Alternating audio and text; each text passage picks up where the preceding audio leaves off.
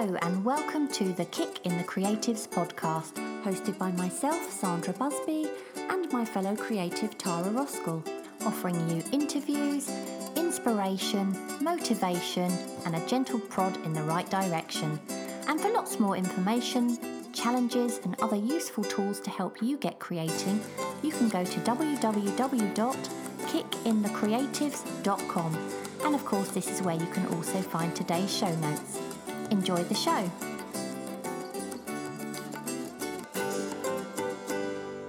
Welcome to today's episode, and today we're going to list 10 skills that every artist should have. But before we get onto that, we want to say thank you to our latest Ko-fi supporters, Susan Greco. Keep up the great work, she says. Thank you for everything you do. Alison Cochran, she says, I'm always so happy when I see a new podcast from you. Thank you. And also Marcia Furman. Thank you so much, Marcia. We really appreciate all of your support. It helps us towards the costs of running Kick in the Creatives, and that helps us to keep doing what we do. And it shows that you like what we do. So thanks so much. And we've also got some reviews on Apple Podcasts. So thank you very much for those. We've got KITC 5 stars by Andy Willart. And he says, informative, funny and engaging, enjoyable to listen to, and great encouragement for being creative. Then we've got wonderful 5 stars, and that's by Candy Oldville Art. And she says, I always turn to your podcast when I'm needing some levity. I laugh and laugh on those days that I really need it, while also getting some wonderful ideas on improving my artwork. Y'all are the best. Y'all. And then I've got... Go on, I was just going to say something there. You know, so many people mention they laugh their way through the podcast. You do realise, everyone, we are actually supposed to be very serious. We are, We're not supposed to be funny. Right, I've got another one, and that is Conversational Arty Tips and Ideas, 5 stars, and that's from Katie Bastian. She says, I love listening to Tara and Sandra. They're down to earth, funny, and so relatable. The effort they put into their monthly challenges is phenomenal, and they give so much. They've been instrumental in my learning art journey. I find their podcast and their website to be invaluable to all artists. Thank you so much for your energy.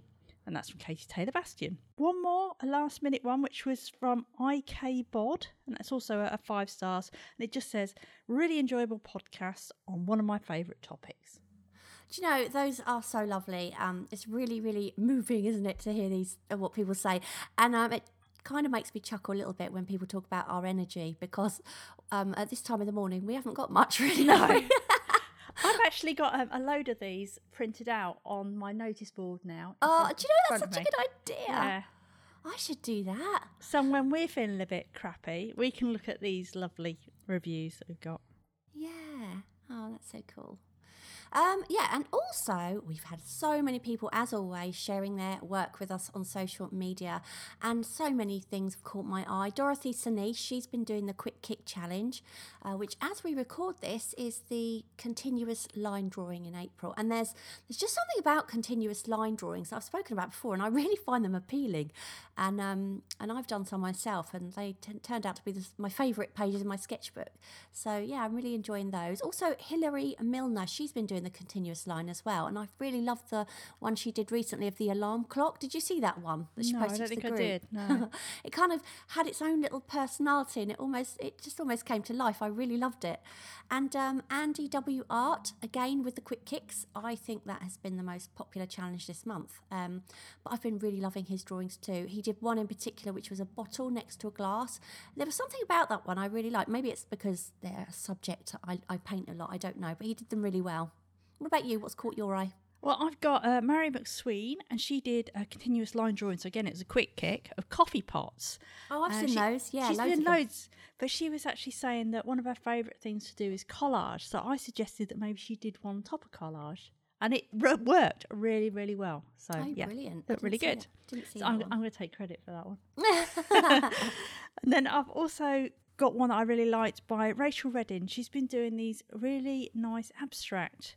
They create really colourful patterns. I'm really enjoying those. I think they're great.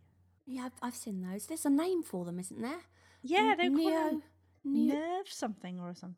It's not something? something I've heard of. Wasn't Catherine Slater doing some as well? Yeah, I think. something, was it in some sort of neurology? I don't know.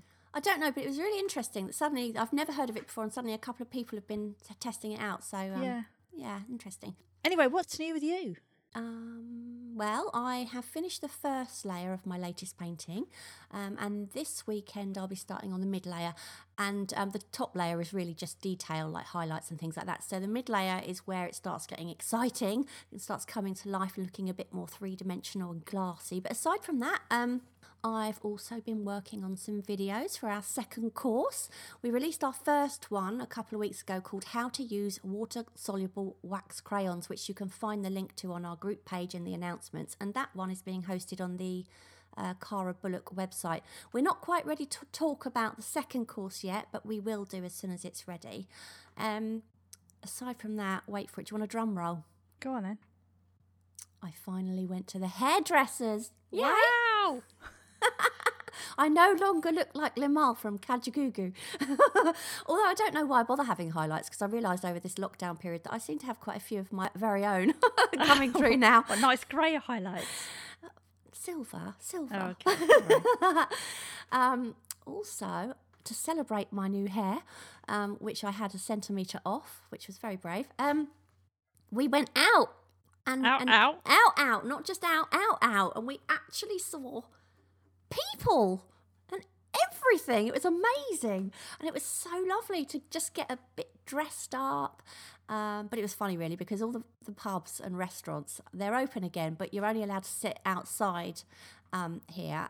So we got all dressed up and then sat shivering in our coats all evening. Yeah, that's the trouble. It's too cold here to do that at night, isn't it? I mean, they had a marquee, but the thing is, the walls were open. Yeah. So it got colder and colder. So we had these lovely, I say lovely clothes. We weren't wearing ball gowns or anything, but we were kind of dressed up and literally just couldn't take our coats off. No. But it was still worth it just to experience a little taste of normality. And actually, at the moment, this week, I need to find something wooden. Let me just touch wood. The weather's been lovely here. I don't know about where you are, Tara, but here it's been double figures and it's been really sunny and, you know, it's sort of it's been starting quite cold here. Has it? Oh, no, it's been fairly warm here, actually. The other day I was outside in my shorts and T-shirts doing some gardening. It was great. You're right when the sun's out, but when it goes in, it's cold. Yeah. Oh, and one more thing. Paul and I, we have both got both of our vaccines booked in, and the first one is this Saturday.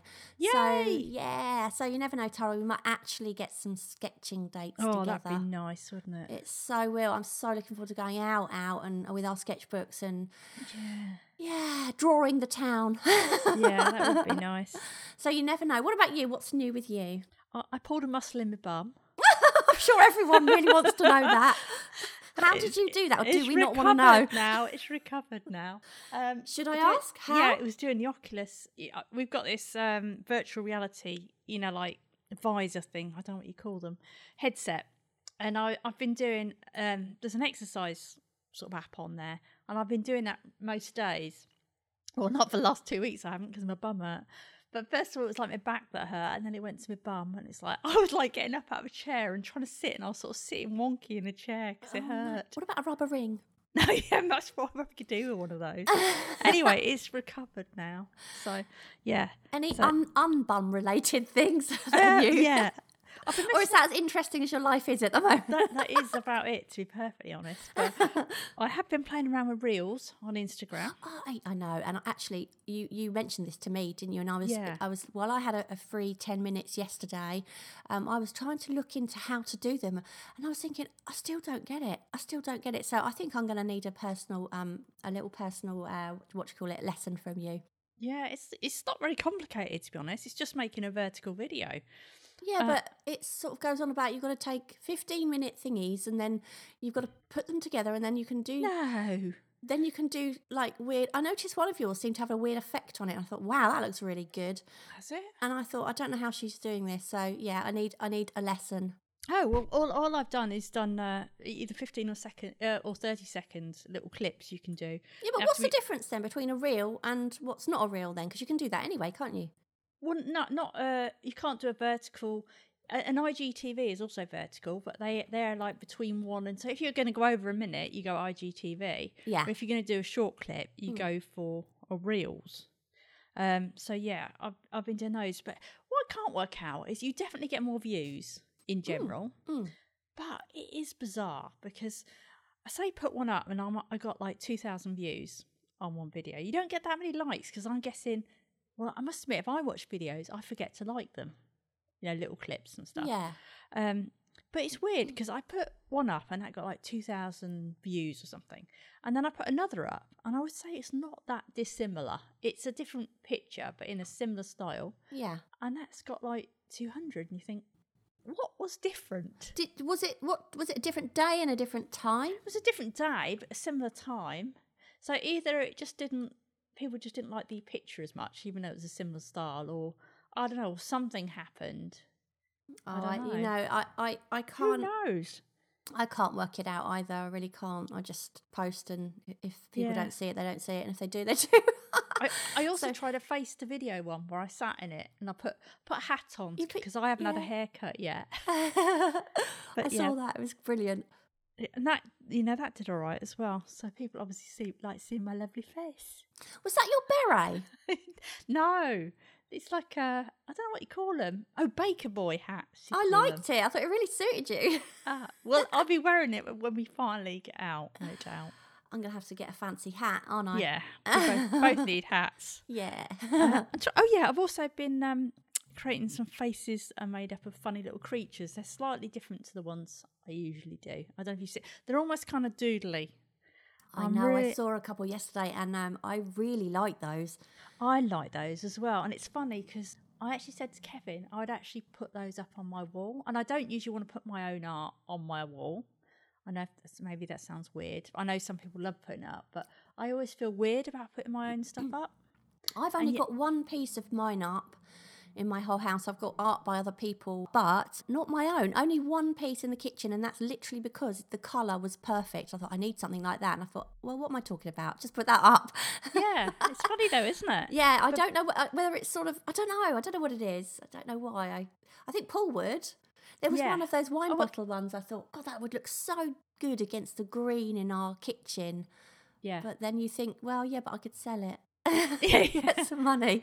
But it isn't even about mine selling. It's just, no. I don't know. It's because I've done it, I guess. I mean, Kevin's got some of mine. He wanted some of mine in his room, his office. So he's got some in there. But yeah, it's weird. But I have also noticed about how differently I treat my sketchbook to how I treat when I go on to loose paper. Yeah. But I like the way I treat my sketchbook, which is a weird thing. So go on then, elaborate. What do you mean? Okay, What's elaborate. The so in my sketchbook, I didn't used to use colour hardly at all, but I've started using it a lot more lately. And I guess because it's small and because I'm using quite crude methods in generally to colour, so I might be using a pastel, like a wax pastel, or I've got these things called Stabilo woodies. Right, they're a bit like Neocolor, but yeah. But because they're quite chunky, I guess, you can't be accurate, and I'm very loose, and also loose because there's nothing precious about it. Yeah. And I look at them and I think, oh, I really like that. But then I was trying to bring the same thing to when I was doing those doodly faces. Yeah. And I suddenly noticed you are colouring within the lines. So there am I thinking, I love being loose. Yeah. And then I look at myself and I think, oh my God. And so then I deliberately start colouring outside the lines, and trying to make it much more rough because it's just bizarre. There's this switch that goes off because I'm on a loose bit of paper. It's interesting, isn't it? Yeah. Very interesting. Yeah. Anyway, I suppose we should talk about today's topic. Today we're talking about 10 skills that every artist needs, aside from being able to draw, of course. And personally, I think one of the most important skills that you need is time management. After all, we actually did an entire episode, didn't we, on time management alone? I think that was episode 23. So it might be worth you checking that out if it is one of your own particular problems. But if you can't manage your time, you'll find it really hard to fit enough time in for your art. And you need to do as much of it as you can so that you can grow and improve as an artist. And, it's not easy, especially when you've got a family to look after or a job or both. But you've got to find a way of fitting a good amount of regular time in to work on your art. And I think the hardest thing about that is that it might mean, well, to be honest, it does mean being selfish at times without feeling guilty. And that is so difficult.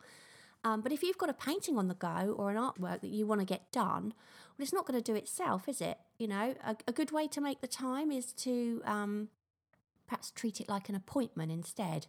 Book a slot into your calendar like you would a dentist appointment, whether it's an hour or 2 hours here and there or a full day. Keep it aside just for your art. And when you do get invited somewhere or somebody wants you to do something, you can look at your calendar and say, well, I'm busy between those times, but I'm free before or after. Or better still, just make a regular day purely for your art so that everyone eventually remembers that you're always busy on that particular day, so not to bother asking. Because you do feel guilty if you say no, don't you? Well, I'm pretty good at saying no. Yeah, I'm a bit less so. You know, because obviously I want to see people, but at the same time, I'm torn because I know I've committed to perhaps a commission or whatever, and it's just very, very hard to say no. I don't think it's even about being committed to a commission. It's you want to do this. Yeah. It's something you want to do, so you should be able to have time to do it. Especially when you work as well, you know, then your time to do that thing is limited, isn't it? So when you've then got sort of somebody saying, oh, should we go somewhere, or should we pop over, or it's hard because you want to see those people, but at the same time you're like, yeah, but this is my only day I'm going to get, you know, so it is difficult. I think by far the number one most important thing about time management is self-discipline. So if you made an appointment for your art, commit to it. Once you've made your appointment, then you must show up. But like I say, time management is something we could go into in great depth, and we did in episode 23. And I can't say it all on this because we'll be here for, I don't know, about 3 hours. We won't be managing our time very well, would we? No, exactly. Yes. You loved that episode, didn't you? I actually thought it was really helpful. It even helped me. Yeah.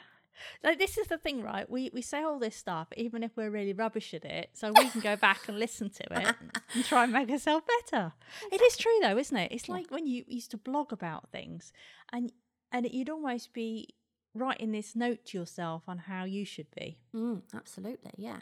Anyway, also included in managing time is prioritising. Now, that might mean that you have to sacrifice an hour of Netflix in order to draw, but you could also combine it and actually do a bit of drawing while watching Netflix if it's a kind of sketchbook thing. And we get people in our group doing that, don't we? Yeah. There's Ava, and she's absolutely brilliant at doing these drawings, watching the TV. But you've also, you know, you can cut out things like don't spend so much time looking at Facebook and spend more time. I think the key is more time creating than consuming.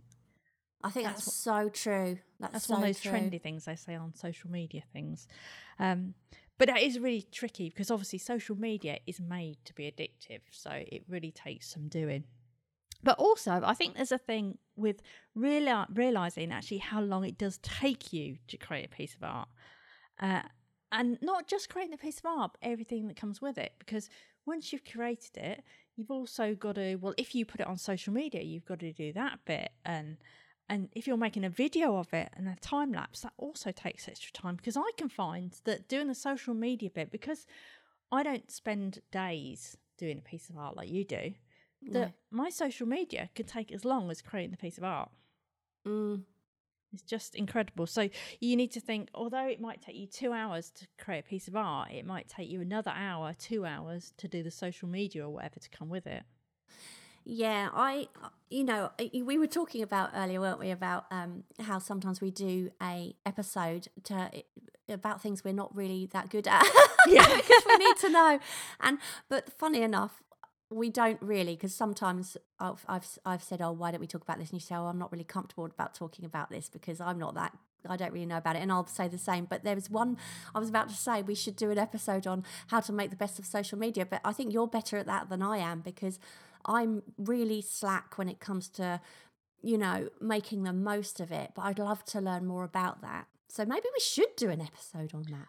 Or maybe we should get an expert in. Or what we could do is, we're talking through our ideas now, is we could do a little experiment where for, say, 2 weeks, we both try certain things. Okay. And then we report back. Okay. Well, we will discuss after this episode. We will. Okay, and do you know what? That's so funny because the next thing, the next thing is focus. That clearly we're crap at. Clearly, we're rubbish at focus. We've just got off on one already. Yeah, so number 2 is focus. And like you say, one of the biggest culprits responsible for us losing our focus is our phones. Phones are so different these days, aren't they? They don't just ring. They send us text messages, they send us emails, they remind us to do stuff, and they send endless social media notifications. And as soon as you see that banner light up, even if your phone's on silent, somehow we're just compelled to pick it up, aren't we? Do you know, I really wish that phones were just phones. And then, but like you could still have a tablet that would have all the stuff, all your internet and social media. But then if you were like out on a phone, nobody would then be looking at their phone. Well, I remember in the good old days in Tesco at the checkout where nobody could get hold of you because you were just out, you were shopping. Yeah. I mean, how old are we? Yeah, and you were attached to the wall by a curly wire. You couldn't go out and use the phone. If you weren't in, you weren't in. But now you're kind of like, we're losing focus again, aren't we? Yeah, we are. So let's get back to it. So basically, the phone. If we read a text, so say for instance, in the corner of my art studio, I see the light go up. It's so tempting, isn't it? To just, I wonder who that is. Pick it up. And then if you read part of a text, then you think, oh, what's the rest of it say then? And then we realise that if we read it, we need to reply, because if we don't reply, then we forget a bit later on. And then that reply could then trigger an entire conversation, which you weren't really sort of bargaining for.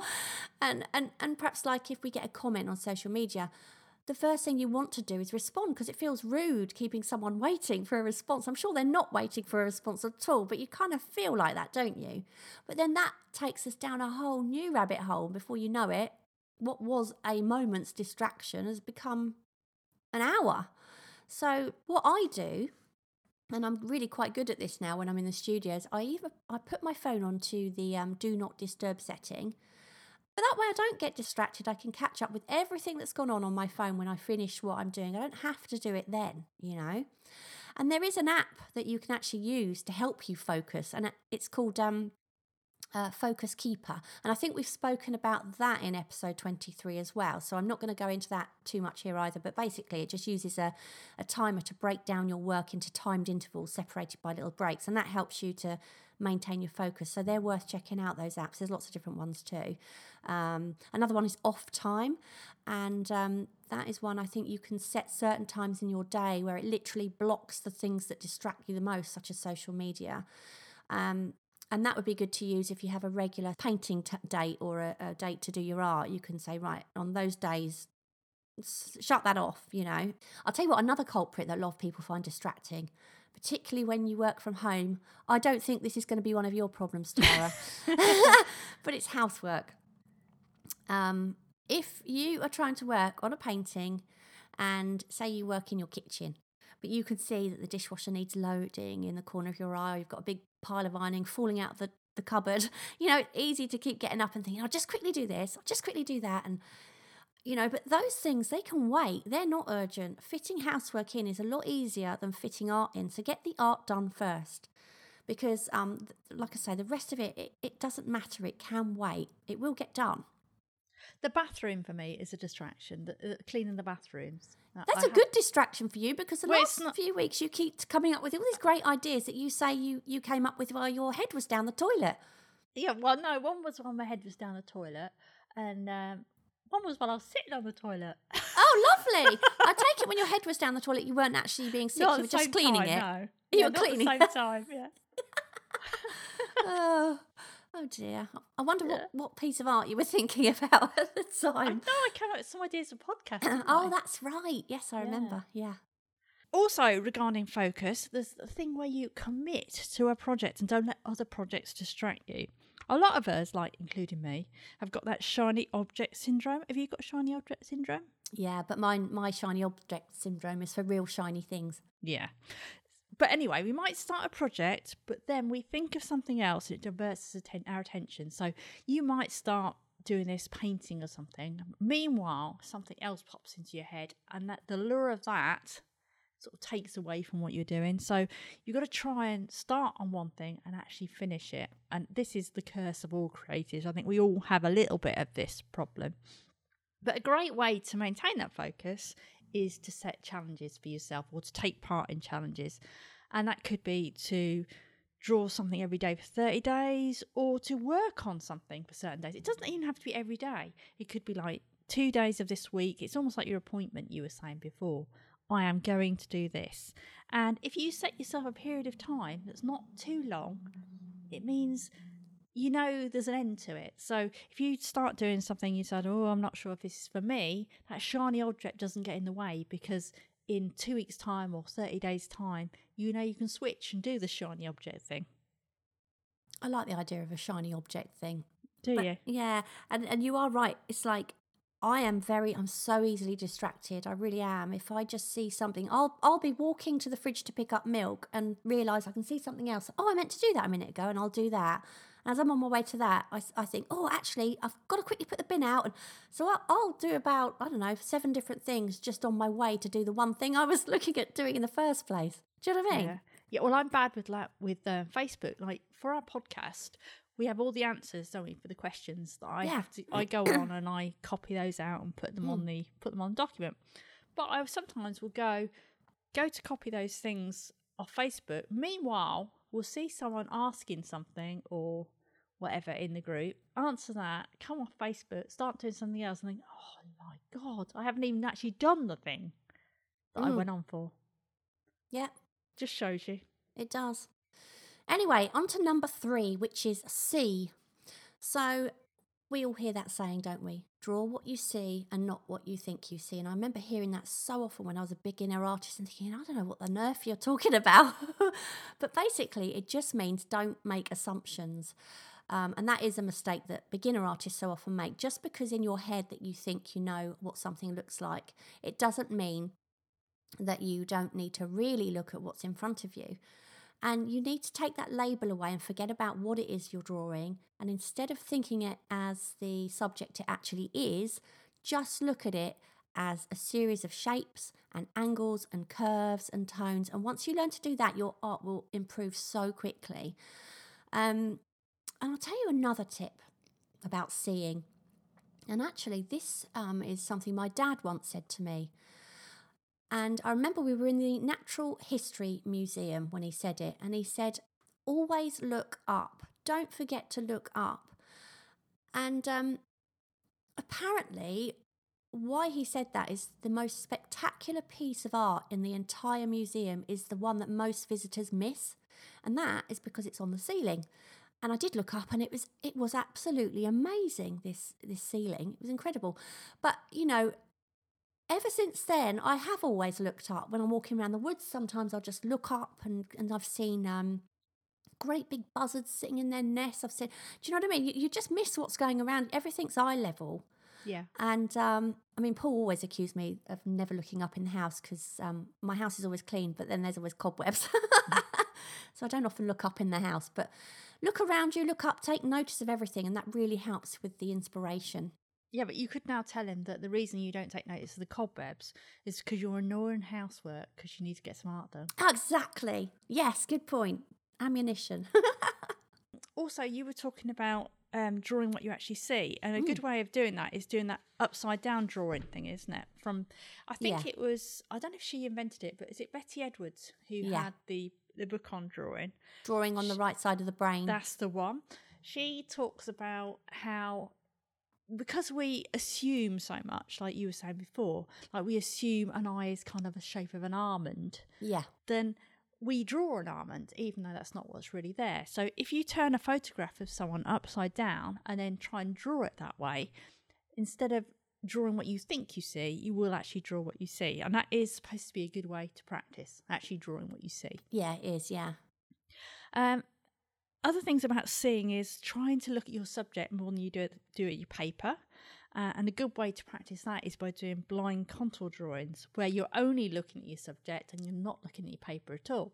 Now, they might not look like your actual thing you're drawing, although they do generally, like you said before, they have a real quirk about them, don't they? Yeah, I mean, you don't necessarily have to do that in continuous line either when you're just looking at your subject and not your paper. No, but if you do it in continuous line, I think the thing about that is it keeps you to more where your place would be. Yeah, whereas true. if you're doing it like and you're not looking at the paper, unless you're really, really practiced, then you're probably going to draw one eye right over one side of the paper and another over the other. And by doing it continuous keeps it a little bit more together. But anyway, but the thing that does is just trains you to look at the object more than the paper. And then also try seeing tones of light and dark in what you're working on. And if you squint your eyes, it's much easier to see those tones. And you can also cheat. So if you're doing something that's based on a photograph, you can obviously turn it black and white digitally. You don't want to do that all the time, but if you do that to start with, it will actually help you see which bits are dark and which bits are light. Because sometimes it is very hard to pick out with different colours. If it's a colour photograph especially, it's harder to see what is dark and what is light. Well, I think anyway. Do you? Well, I think as well, people, again, make assumptions about it. If you are looking at a scene in front of you and there is a fridge and it's in a room and the room's got a black door, you assume because the door's black and the fridge is white, you'll just assume that the door is going to be darker than the fridge. But if you really look, because the sun's streaming through the window, it's bouncing off the door, which makes the door much, much brighter and lighter than the fridge, which is in shadow. Yeah. So the white will be darker than the black. And that's the thing that a lot of people forget. That's what I was sort of saying earlier about the assuming things. You have to take notice of those things. Yeah, but I do think the colour thing really makes it harder as well, doesn't it? Which is why making something black and white actually does help you see. Oh, 100%. It really, really does. And because colour you can get, again, I remember painting, do you remember the teacup painting I did with the lipstick mark? Yeah. You know, that was just a plain white teacup. But when I was really, really looking at it, I was picking out all sorts of colours, and I think the colour I used least on my palette was probably white. And it was really interesting just how colourful what just a white cup can be. Yeah, I mean, there is those real subtle changes in colour hues, isn't there? And warmth and cool and, yeah. You know. Nothing is one simple colour, is it? Especially No. skin tones.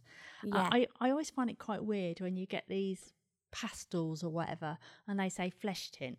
Well, for a start, there's so many ranges of skin colours, from really pale to really dark. Yeah. That how can you say that that's flesh tint? I know. And plus, even if there was someone who had, if you held that up against their skin, it was kind of similar, well, most of their face wouldn't be that colour because you'd have the darks and you'd have other colours that were bouncing on their skin. I know. I think if you have a flesh-coloured paint, you can, I suppose, add different colours to it. But to be honest, I've got a flesh-coloured paint, and I got it when I was a beginner, and I don't use it when I'm painting flesh. I don't think I've used it since I got it the first time. It's awful. It's really awful. But you could actually use it. You could add to it to make it different colours, but I prefer just mixing my own flesh tints anyway. But I always find as well that skin looks nicer if you, I always err towards bloody purple, don't I? but if you're, and my people are always yellow, so that doesn't really help, does it? But if I was trying to do something more realistic, I would just have such a range of colours in there, because in the shadows you'd have, some purple, and then in the highlights you might even, you'd have some maybe some yellows and stuff, and then I always find it nice to put a little bit of a kind of cooler blue in places as well. So there's such a mix. It's never just one. And when it comes to tone with your colours, actually, you were saying about your faces are yellow. A lot of your faces are yellow. Actually, it doesn't matter what colour you use if you've got the tone right. It doesn't matter. Yeah. But I was going to say, I have actually got a pastel that is called salmon, right? That I actually got for doing like a Caucasian skin tone, but not for doing it if I was doing a proper thing. It was basically if I was doing a live drawing and just quickly, in a 5-minute drawing, wanting to shove a colour down. Yeah. You know what I mean? Yeah. But I think I've used that once. Oh, really? So, I think I got that one. That's a neo colour, isn't it? Yeah. I didn't like it either. No. So, number 4, imagine. So you need to be able to use your imagination. And if you listen back to episode 84, we devoted again that whole episode to using your imagination. So I'm not going to elaborate to that degree here, obviously. But you should do what's right for the art, and that might mean editing what's in front of you. Just because there's a dirty old wheelie bin in the middle of the street doesn't mean you have to include it. But on the other hand, maybe that's just what the scene needs to give it some character. And if that's the case, then just add one in. And equally, you can move things around if you need to. Maybe a lamppost would look better in the painting if it was further over. Well, then move it. And you can do the same with colours. If something needs a splash of red, then find a way of adding it. And that's basically what is meant by artistic license. Being an artist gives you a license to adjust what's in front of you for the benefit of the artwork itself. You don't have to be true to what you see. You can adjust. And of course, a part of that imagination, you need to be able to generate ideas. But that could be as simple as deciding what to paint, or it could be in generating really weird and wonderful and imaginative ideas. It could be anything from one scope to the other. It's also great if you can think a little differently to other people to make your work stand out. So if you want, why can't a person be blue? And also, if they were blue, that means you wouldn't have to use that salmon pink flesh tone. Okay, so number 5, getting over failure. If you can't do that, then don't even bother being an artist because you're going to fail. You're going to fail a lot, you know. Fear of failure is something that stops so many artists in their tracks and prevents them from progressing. But it's such an important part of the process to do things wrong. You know, we can't learn and we can't improve without making mistakes. And if we never fail, well, then we won't progress. So every time you think you failed, and I don't even like that word, you've actually learnt something new. So really that word is not failure, it's progressing. Yeah, and sorry. Go on. You took a breath. I thought you finished. She's so horrible to me. What I was going to say is failing is just positive because in the long run it helps us to progress. So you just need to see it in a more positive way. So I was really just repeating what I'd already said. So see if you can use that failure as well. For example, I've created bits of art I don't like, but I might like the principle behind them. There might have been a sort of an idea that I've gleaned that I can actually use the next time. Or you can actually rip up your failures and reuse them. In his art class that I did recently, Lewis Rosignol shares that he keeps all his old drawings, well, I don't know all of them, but he keeps a lot of his old drawings and sometimes rips them and reuses them in bits of his sketchbook. You can also use them as backgrounds for a new painting if you knock them back a bit. So does he save the ones he thinks he just doesn't like? Is he just using bits of them he does like then? Yeah, I think that's a good idea. He's obviously done, whether it's sketches in a sketchbook or whatever, on a page, and he doesn't like it. And there might be a little piece, or either he doesn't like it, or he just, he's not that wowed, I guess, by the thing as a page. Yeah, I see. So I tried it actually when I was doing this thing, and I got these little tiny sketches I'd done of Kevin golfing. I'd gone down the golf club with him, and he'd been putting, and trying to draw someone as they're trying to putt is not very easy because they just constantly move. Yeah. But there were some that I'd managed to capture a piece of movement, so I just cut some of those out and stuck them on. It didn't really make sense with the layout, as in what else was on the page. It was just to sort of create a bit of interest and experiment. Yeah. It's me again, isn't it? Yeah. Should we go back to number 2, which was focus? I'm really not focused, am I? It's terrible. Okay, so are you criticising me, Tara? Yeah, I am. Yes. And funnily enough, that is the next point, isn't it? Yes, take criticism. And this really is a biggie because hearing someone criticise your work can be soul destroying. It really can. But you cannot and you never will please everyone. What one person likes, another won't. And that is the biggest thing about art. It's so subjective. It's like music. It's highly unlikely, isn't it, that someone who loves opera is going to love death metal as well. Do you know what I mean? Yeah. They're just not, are they? And just because someone criticises your work, it doesn't mean that they are right necessarily. But on the other hand, if it is constructive criticism and they are right, then it's also important to be able to listen and be open-minded to what they're saying, because that can actually help you improve. So learn who to listen to, but don't always assume you're right, or sorry, they're right. Well, yeah, both. You're right or they're right. But just take it. It doesn't matter. You're always going to get criticism at some level, and it's just part of it. I think the funny thing, or the difficult thing, is knowing if the person is right or not. Because I've mentioned before, you can get too close to your work. Yeah. And years ago, I told you I did this little cartoon, and I was really happy with it. And then someone who actually does know what they're doing Does know what they're doing, says to me, well, her face looks really square and really heavy. I would soften that off and make it slightly more. You don't have to make it completely curvy, but make it more curvy. And I did it, and I'm looking at it, and I was thinking, I really don't like it as much, you know. But I thought, she does know what she's talking about, this woman. Yeah. So I did it all. I changed it to what she suggested, and I look back at it now, and oh my God, was she so right? Yeah. It was untrue, but I was so stuck and have so fixed in my idea that I couldn't see it at the time, which is kind of bizarre. It's really interesting, because I think like learning who to listen to, often you'll think, well, another artist is who I should be listening to, and yes, that's true if that artist is someone who has the same sort of a similar style to you, works in a certain way, then obviously they're the kind of people I'd want to look to say, you know, what do you think about this?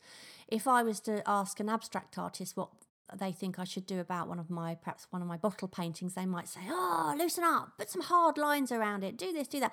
And of course, okay, that might be right for their kind of art, certainly not right for my kind of art. And equally, I wouldn't sort of say, I could say to them, well, I do think you need to, you know, blend your tones a bit more, you know. So sometimes an actual artist isn't necessarily the one who will know best. Sometimes it's someone who doesn't paint at all. And the one person I find most valuable to me when it comes to criticising, when he never criticised my work, but giving an opinion as to what he feels may or may not be quite right in his eyes, is actually Paul, my husband, who is not remotely artistic. But he's really good at sort of seeing pattern, and I think it's because he's colourblind. But I'll often say to him, right, before I put the paint down, is there anything on this that you can see that's not doing it for you? And he'll sometimes say, well, there's like this diagonal line there, and it just looks too straight. And I'll look at it then and think, do you know what? He's right. He's actually right. Or when I've done something, he'll say, yeah, I like that. I'm not so keen on that bit, and I think sometimes it's the people that don't paint that are often can be more right than the people that do, because the people that do have their own ideas, don't they, of what you should and shouldn't do. Whereas people who are just viewing art, they're probably the ones you want to please the most, aren't they? Yeah, and I think it's really weird with art as well, because it is so subjective. Yeah. Like you said before. I mean, do you remember that drawing I'd done the other day? Of Which the one? Woman with the blonde hair, long blonde hair. Oh, God, that was so funny, wasn't it? Yeah. And you said to me that is the favourite you've seen of the faces. Well, we often chat, don't we, when I'm walking the dog or something? We just have a phone call, and you were sort of saying you hated it. I do hate it. Yeah. And I was like, I just said to you, my God, that was the one I liked the best of all. I thought that was amazing. Which just goes to show you that, you know, it's not necessarily about right and wrong anyway, is it? So, no. You know, but you could have hated that one and I could have loved it. And you could have criticised and said, I don't mean criticise, but you could have said, oh, it's not one of my favourites, or I don't like the way you've done that. And yet I could have loved it. Yeah, and equally I could have said to you, that's not one of my favourites, but 100 other people could say to you, I love that one. Exactly. It's just bizarre. But also, if you try and please everyone, your work can end up being really bland or really unnoticeable in the end. Yeah. It's just not possible to please anyone. The other day, hopefully someone. Hopefully someone. Someone the other day put a comment on one of my abstract faces, and they were trying to be, you know, they were really just trying to provoke, I think. And they put like, in my humble or in my arrogant opinion or something, it said, it's a bit wonky. Who said that? What? Where was this on Instagram? Instagram, yeah. And comments are usually kind on Instagram in general, aren't they? Yeah. Yeah. And he just said, and I had to look up what the phrase meant, but it was in my arrogant opinion or something. It's a bit wonky. Okay. So I just said, yes, it is. because it was one of my abstract faces where I deliberately make one big eye, one small eye. I shift over the nose and shift over the mouth. Well, that would almost be like you putting a comment on my Instagram saying, it's a bit perfect. Yeah, well, nothing of mine is perfect, but yes, it looks like a wine bottle. Well, yeah, or it looks too realistic to me. Yeah, to you, exactly. Yeah, that's the thing, isn't it? Yeah, people say it's just, it is funny, isn't it? But yeah, on the whole, Instagram's great for comments. I'll tell you, the worst place is YouTube, isn't it? My God. Yeah. I mean, we've been really, really lucky, but sometimes when I look at other people's videos and you look at some of the comments, you think, my God, that's so cruel. How can people be so cruel? It's horrible. I think it's really strange how YouTube is like that, and that sort of scares me off my own channel, really. I don't bother with it. Yeah, and I always think as well, those people, they would never say that if they were standing there, in front of you. And I don't actually think there's anything wrong if they say something, that actually makes sense. It's not just cruel, as in constructive. Let's go on to number 7 then, which is self-promote. And oh my goodness, this is really hard at first. Just being able to say those words, I am an artist. I mean, that's hard enough, isn't it? But you've also got to be comfortable talking about your art.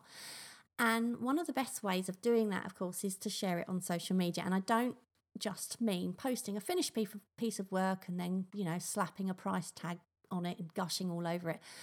Share progress shots, talk about your process and the story behind it, and the right people will be generally interested.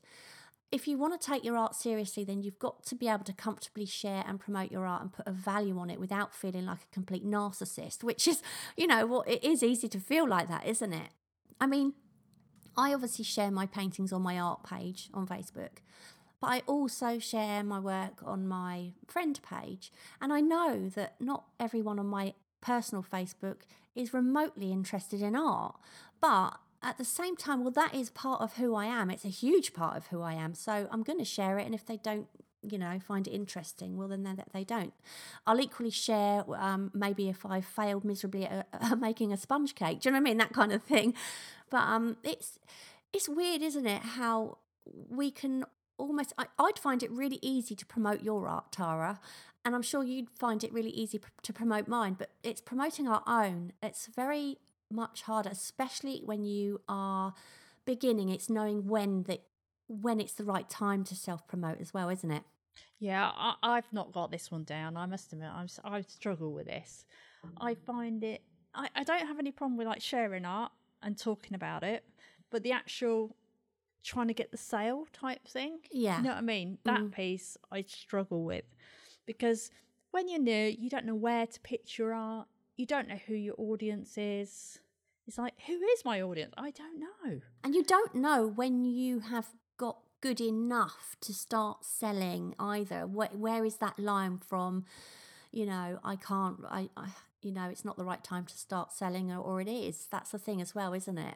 Yeah. I think the right time for me was when somebody asked me, oh, do you sell? Because I'm really interested. Then I started realising, actually, maybe this is the time now where I know enough, and I was able to then start looking at that kind of thing. But it is difficult. Yeah, it's so tricky because, I've had people ask me about doing commissions, in the past of a face, but then you sort of tell them a price, and then it's like, whoa, they just go quiet, and so you think, well, have I pitched it too high, or is this just not my audience? Yeah. And it's also with that thing, I was looking the other day, I was telling my partner Kevin about this earlier.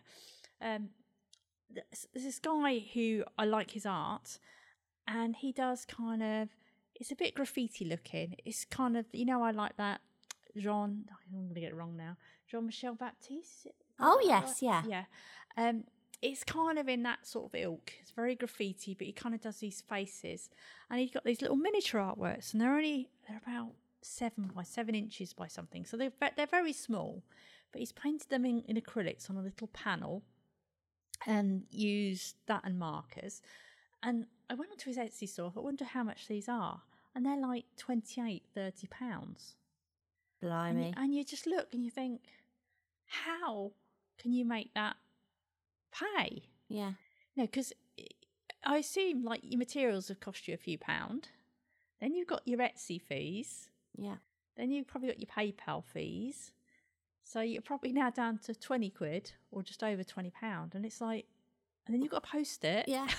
Well, quite honestly, I don't charge anywhere near enough for my art if I was looking at time. Yeah. I mean, yeah, I make money, but if I really, really was looking at the time it took, I probably should slap another 0 on the end of half of them. Yeah. Do you know what I mean? Yeah, and that is the bizarre thing, because like we were saying, okay, so this guy there is selling these tiny little paintings. He does bigger paintings for more, but they're still not a lot. But then, like you say, you should be slapping another nought on, and there will be people who are slapping 1 or 2 more noughts on for practically the same thing. Yeah, definitely. And also, I think art should be more affordable as well. So I like making it available to to people, but without doing myself out of. Do you know what I mean? I don't want to work on something for weeks and weeks and then it's not worth doing. Obviously, not if it's a commission. I think it depends if you were doing that as your full-time business. Yeah, then you'd probably have to slap the nought on. Yeah, and I just think that is one of the tricky things about self-promoting. I know we've gone off topic slightly, but with self-promotion, it's like you don't know where to pitch yourself, do you? And I, the woman who was trying to promote my art as these digital pieces of art, she told me she says, you've not got your art on for enough, your physical art. And she says, go and put them, I won't say it, but she says, go and put them all up. And she goes, it doesn't matter, because if you're not selling any for what you're selling them for, it doesn't matter if you put them up. Because if you're still not selling them, it doesn't matter, but it's that perceived. I think she's right there, by the way. But it's bizarre, isn't it? Yeah. But I thought that myself. I think I said it to you at the time. Well, I think we've had multiple discussions and they've gone up and down and, Yeah. If you're not selling any, it doesn't matter, does it? But it's like that. It's like, where do you pitch it? Because I do think sometimes someone goes to, and if you got them up for 50 quid, they might think, and if you've got them up for 500 quid, they might think, maybe, or it's just that weird perception. But anyway, back to the topic more about self-promotion. And it does mean that you have to learn a bit of techie stuff. And building a website does not have to be as hard as you think it is if you keep it really simple and just use a template. Although I must say that I used a website builder this time. I used Wix. And oh my God, I found it such a nightmare. And I wouldn't recommend it. Sorry, Wix.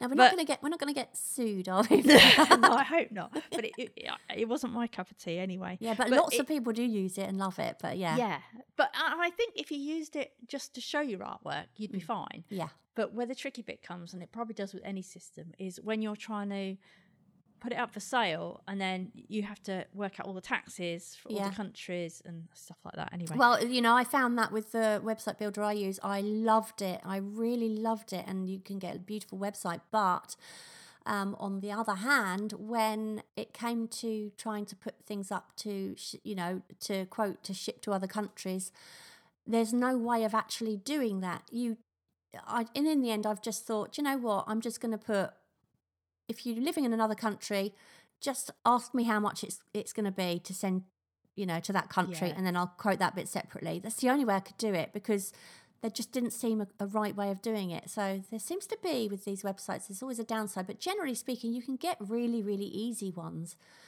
if you just want to show your art, And I say Wix would be perfect if you just want to show your art, and it will do all that stuff. So unlike what you said, you can set all the taxes. It's just so hard to get your head around. Yeah. So and also you need to learn, of course, a bit of social media basics if you're going to self-promote yourself. And also, not just for promoting yourself, but also for connecting with other people. So that could be other artists, and you might co-promote each other. We're thinking about doing this now a bit, aren't we, with Kicking the Creatives, sort of co-promoting. And also, don't be afraid to say I'm an artist. I think you said that before, but I actually now think of myself as an artist rather than a graphic designer. Yeah. I think, but that's taken a while. Yeah, I do. I don't find it hard at all now, but I remember I did. Used to think I was, I suppose it's that imposter syndrome, isn't it? But at the end of the day, that's what I do. Always have that. I paint and I create and I sell my work. Of course, I'm an artist. It is hard to say at first because you just feel a little bit, just feels odd, you know? Well, also, it depends on, we've talked about this before, your definition of an artist. It's whether, are you making a living as an artist or not, isn't it? Yeah. But that might not be the definition. I think the definition is just you create art. Absolutely. The other thing, number 8, let's move on to number 8, which is accept rejection. So it doesn't matter what kind of artist you are, how experienced you are, how fantastic you are, you won't always be the right fit for galleries. You won't always get into a competition. You certainly won't always win it.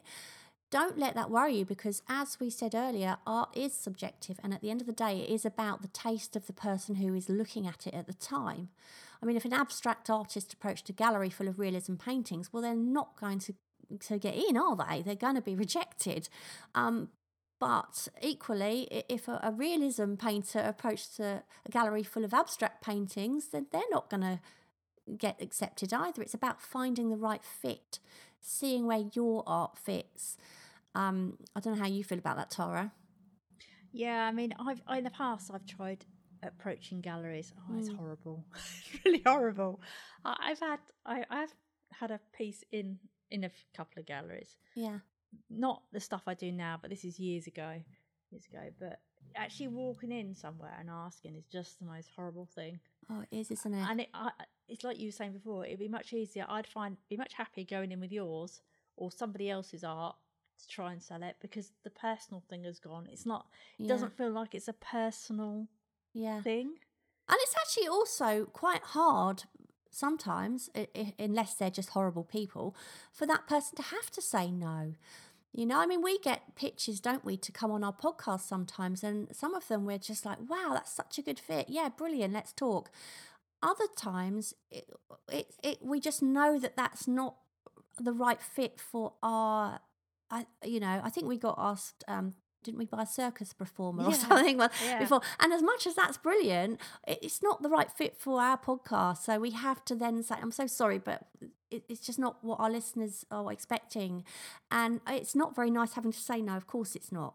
But it's just part of it. But I do notice with some of those, they actually have someone else pitch them, and I think that is such a good way to do it. Yeah, then you haven't got to know whether they say no. Personal rejection, have you? Exactly. But I think the worst thing is actually your actual art itself being rejected. But that will happen. It's going to happen. It is part of the process. So you have to learn to accept rejection. Okay, we've got number 9, which is say no. This sounds like a drugs advert. Just say no. Wasn't that Grange Hill? Yeah. No, anyone in the USA, which is about 85% of our listeners, is not going to know what we're talking about. And anybody a lot younger than us won't know what we're talking about. That's true. I think they were all smoking marijuana though while they were singing that. Yeah, they were. Apparently. But basically, what we're saying is don't say yes to other projects for fear of missing out, that good old FOMO. Unless, of course, you completely love the idea. Otherwise, it takes away more of your time. Can I just ask, Tara, what is FOMO? Because I don't know what that is. Fear of missing out. Is that what that is? Yeah. Okay, I've just learned something. I had to ask because I thought anyone else like me is going to be thinking, what do you mean FOMO? Well, I said before it, fear of missing out, FOMO. I still didn't get it. No. Okay. But basically, if you say yes to things that you're not that bothered about, or just because you think something good might come of it, it takes away time that you could be spending on your art. And I am so guilty of this. I get involved with projects sometimes and I think, why have I done this? I say because I think, I think that could be, something really good could come of that. And then I think, I'm partway through and I think, why did you say yes to this? Always doing that. So true, yeah. And then also say no to friends and family for free stuff. Unless you're doing this as a hobby or it's something you really want to do, of course.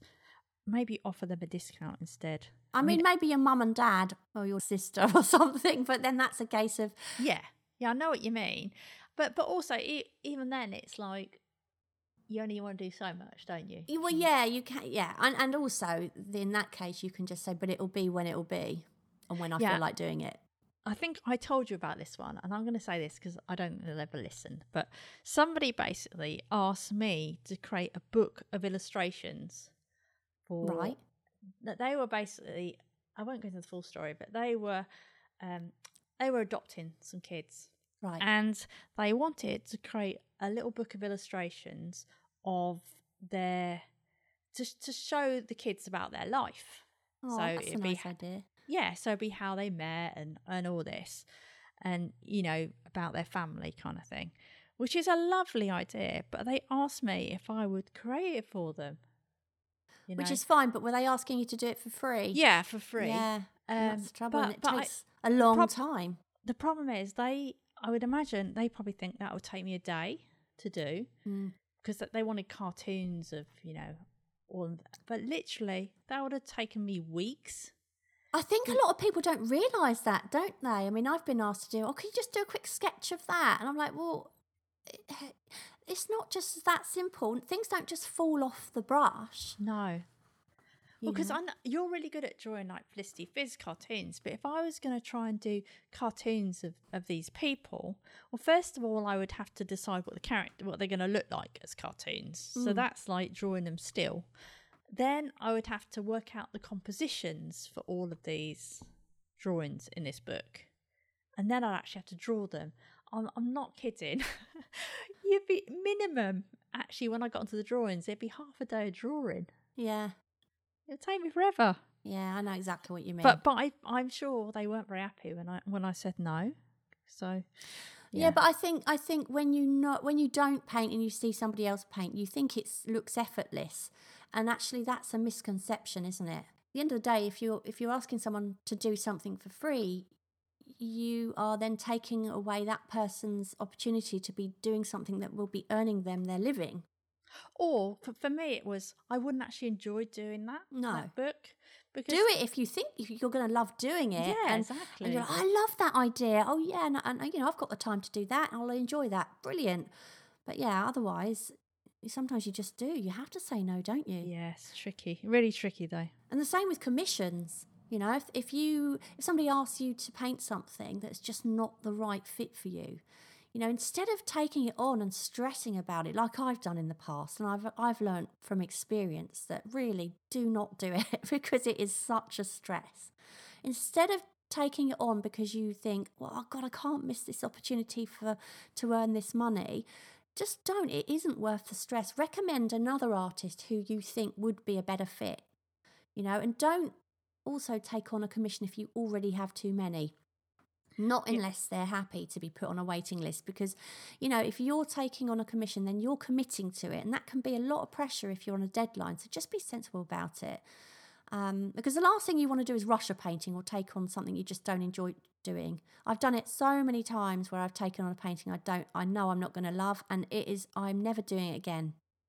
I know. I think the problem with that as well is when you take on a drawing or a painting like that, you sometimes end up doing it multiple times. Maybe not with your realism, but like say someone asks you to do a sketch, of something. You'll do it once and then you'll look at it and you think, because you haven't put your heart into it and you haven't loved it, you don't like the end result. That's the thing, yeah. Then you think, oh God, I'm not happy with that. I'm now going to have to draw that thing I don't want to draw again. Yeah. To try and get a result that I'm happy with. So but you still don't end up happy with it because you haven't enjoyed the process. No, so you hate the painting, and then that's going to hang on someone's wall. Yeah. And that's there forever with your name on it, It's horrible. Yeah. Anyway, we're on to number 10, and that is be brave. Experiment and try things out. You never know what you're going to enjoy until you try it. Now, even if you have a set style that you love, like Sandra, for example, there's no harm in stepping out of your comfort zone and trying something new. And I know you do this more in your sketchbook now, don't you? Oh, yeah, definitely, yeah. And also, if you want to, of course, don't be afraid to get out there in public and sketch. But it won't be as scary as you think, especially if you stick some headphones on or something. And at the moment, of course, very few people are actually going to approach you. So now is a good time. Yeah, definitely. Now is definitely a good time because nobody's going to come within 2 meters of No. them, are they? And be confident. If you can't be confident, then just pretend to be. If you don't appear confident in your own work, then no one else will be. And like Tara says, be open to new opportunities. I remember when Youngman Brown invited me to be a guest on his podcast, Your Creative Push, and I was so close to saying no. I mean, the idea of being interviewed on a podcast was completely alien to me and so terrifying. I was used to listening to podcasts, not being on them. And I was just so terrified. I was so nervous. I'd been interviewed before for magazine articles where they write to you and they ask you questions, and then you've got time to sit there and think about your answers and things like that. But I'd never been on anything where I had to actually talk to someone, with no option for me to edit. But anyway, despite being nervous, I actually obviously did do it. And that led, didn't it, Tara, to the two of us two meeting. And of course, that has led to Kicking the Creatives.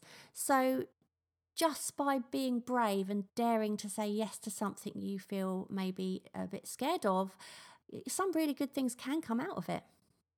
Yeah, and probably from that, your sketching style has changed, and I've started painting again. Exactly. All from that one thing. Yeah. Meeting me, Tara, was the best thing that's ever happened to you, isn't it? Well, that's debatable, but yeah. But I was also going to say, because when we first did our first podcast together, actually, as well, not an interview, that was also quite scary because I'd never, ever planned that I would do a podcast where I would share my opinions. It was always going to be, when I was doing a podcast before, it was always interviewing someone else. So when we did that first together, I was like, oh my God, this is something totally new. Yeah. And scary. Yeah, we were both terrified, weren't we? Who wants to know our opinion? Exactly. And I remember when we first interviewed someone together as well. I mean, I was just, the idea, I was like a rabbit in the headlights. But you get better at things, you get used to things. And, these things, I never feel brave anymore if I do a podcast. It's just something now we do from time to time, isn't it, with other people. And it doesn't bother me at all. But, you've got to say yes. You've got to get over that hurdle of saying yes first, and saying, yes, I'll do it. Right. So are we now on to our previous question? I believe we finished. Yes. We have. So we haven't finished. We've still got more. So, do you have a secret talent other than creating? If so, what is it? Now, that was last week's question or last time's question. So, do you want to kick them off? Yes. So, we've got Vecna. Is it Vecna Optimista? I can't say this. Optimistica? Optimistica from obviously an Instagram name. Maybe Acro Yoga. You can check Al J Jazz J to see me fly on him. I think that's what it is. At Al Jazz J, I think, to see me fly on him. Science probably doesn't count. Well, I've got to say, I wasn't sure what on earth she was talking about when I read that, so I had to go and have a little look at the Instagram page, and basically it is a combination of acrobats and weirdly freshwater fish. It's very strange. But did you look at it by any chance? I've seen her post before. Her and her husband do this kind of yoga thing, but like you say, it's kind of acrobatic. So you'll kind of be lying on the floor and supporting her on like one arm or something. Yeah, like flying angels. It's amazing. Yeah. So she literally does fly on him. Yeah. I'd have to lose some weight because to lift me like that. It's funny because I was talking to her on Instagram about it, I said, I don't think I do that. And she said to me, you could do it. You're skinny. I think she doesn't know she's talking to me. I think she's talking to you. I used to do this with my kids, flying angels, and I've done it with my husband, and but not on one sort of supporting on one leg. It's where you put your legs in there and then they balance on top. Actually, Paul's cousin was the last person I did that with, but we had a few drinks, so... Yeah. Anyway, I've got an answer from Rob Myers, and this one made me laugh. He said, I can turn cash into wine. I loved that one. That made me laugh. I'm very good at that too. Yeah. Rick Fravor, keeping a positive outlook, which frankly seems to be lacking in today's society. Well, not on this podcast, hey? Well, you're good at that. You're much better at that than I am, I think. Positive. Yeah. And I've got Andy W. Art, and he says, always trying to find greener and environmentally friendly ways of doing things. I built my old garden studio from straw bales and fence post. With a lot of help, I got an old diesel car to run on veg oil. That old car ran for another 130,000 miles after it was switched before it really needed scrapping. Oh, wow. That's incredible. Yeah. I've got Nick Tay West, listening to animals. One time, years ago, my son's class went on a trip to a zoo with the help of many parent chaperones, myself included. At the gorilla exhibit, I stood watching a silverback who was sitting facing the opposite direction. I kept thinking if I could free him, I would. He turned around and started staring at me, and the people around us noticed. A less exciting example involves bees and mud daubers who will fly up to me whenever I'm outside to let me know their water dish needs filling. That's amazing, isn't it? It's like an insect whisperer. Yeah. I've got Kerry Caffin, and she says, I can tie a knot in a cherry stalk in my mouth. Okay, well, let me tell you, Kerry Caffin is one of my own personal friends, very good friend of mine. And if, Kerry, you are listening, I want a demonstration when I see you next, because I've never known that that is one of your talents. And I wonder how she discovered that, why. Just why?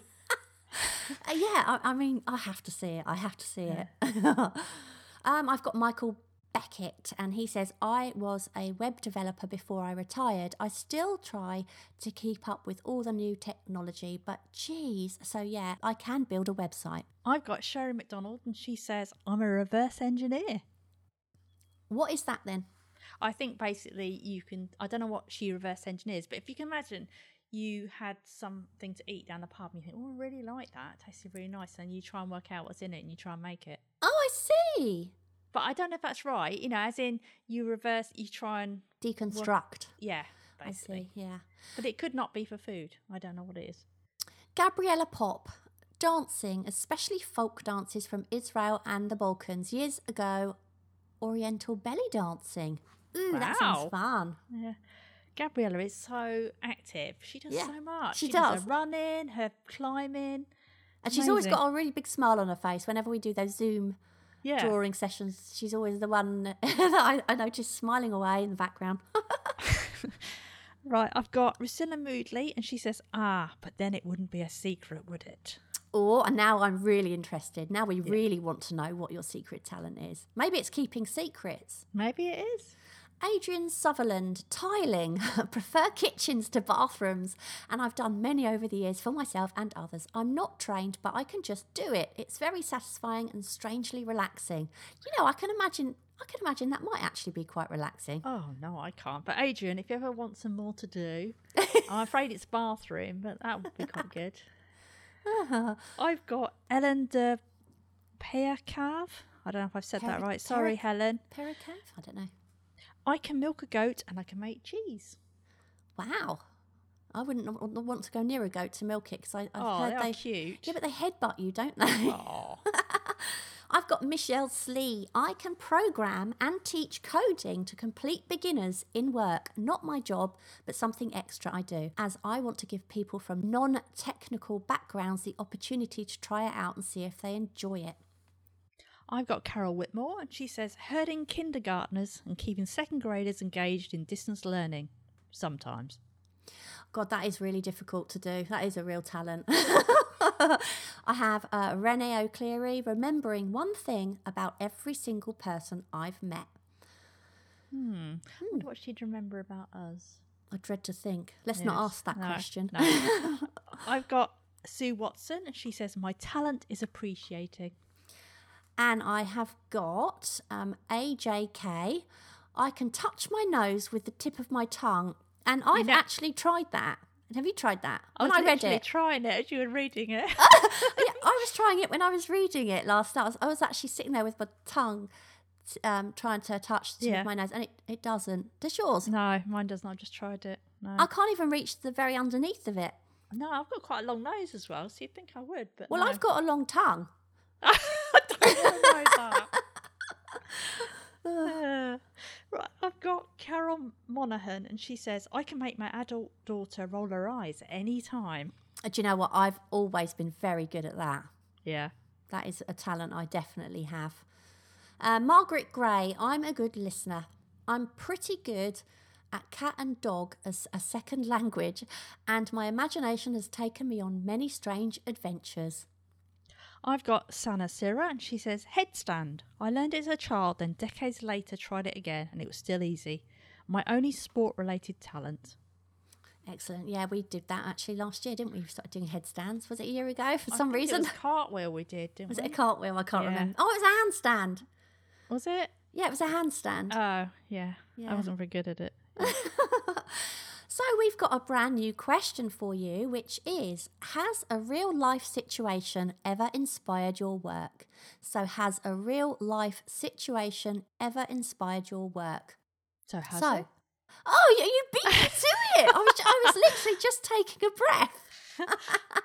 No, I always ask you that question. Oh, do you want me to go first then? Yes. Well, yes, because all those faces that I do, the little people quite often have something now related. So I did one that was about the lockdown haircut.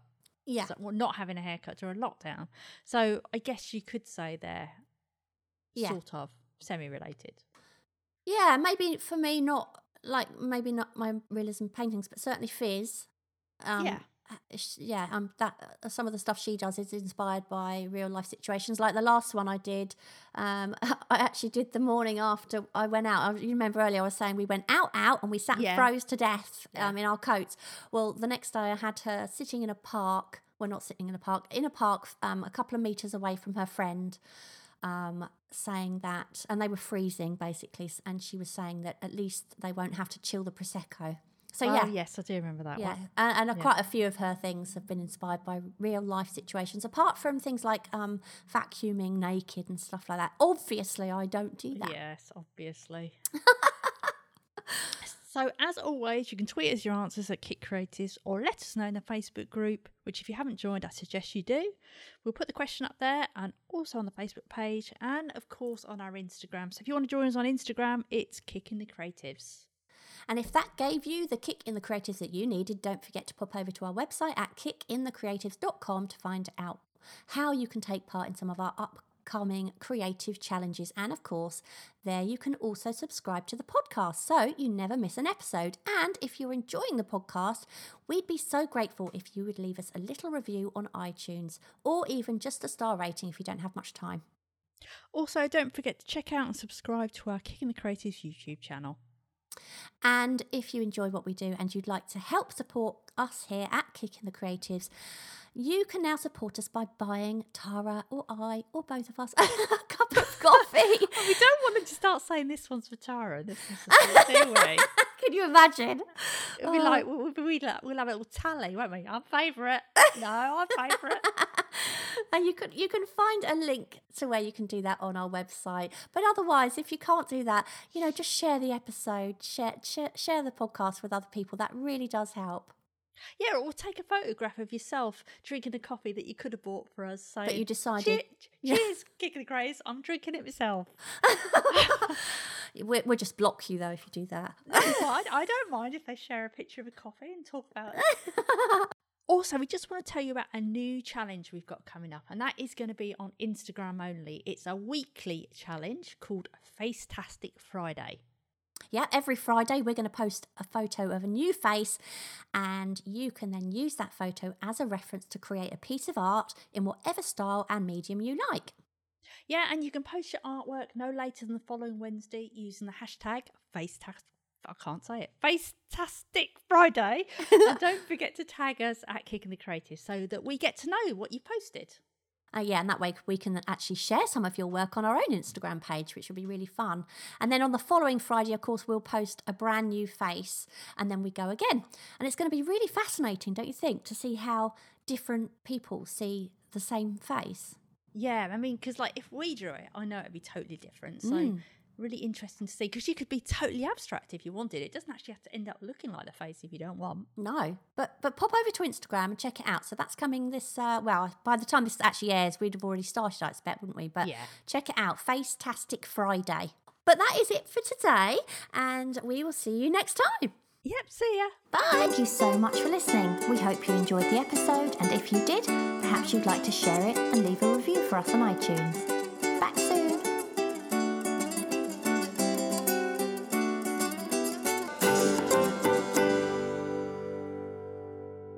But that's why I think about the the appointment thing, and I think... Sorry. That was brewing. I wonder what that... I thought, where's she gone? Oh, God. Okay, I've got to start that bit again. Yeah, sorry. Where was I? I think you finished. I think you've done enough blabbing about that bit, probably. No, I was going to say something else. Okay.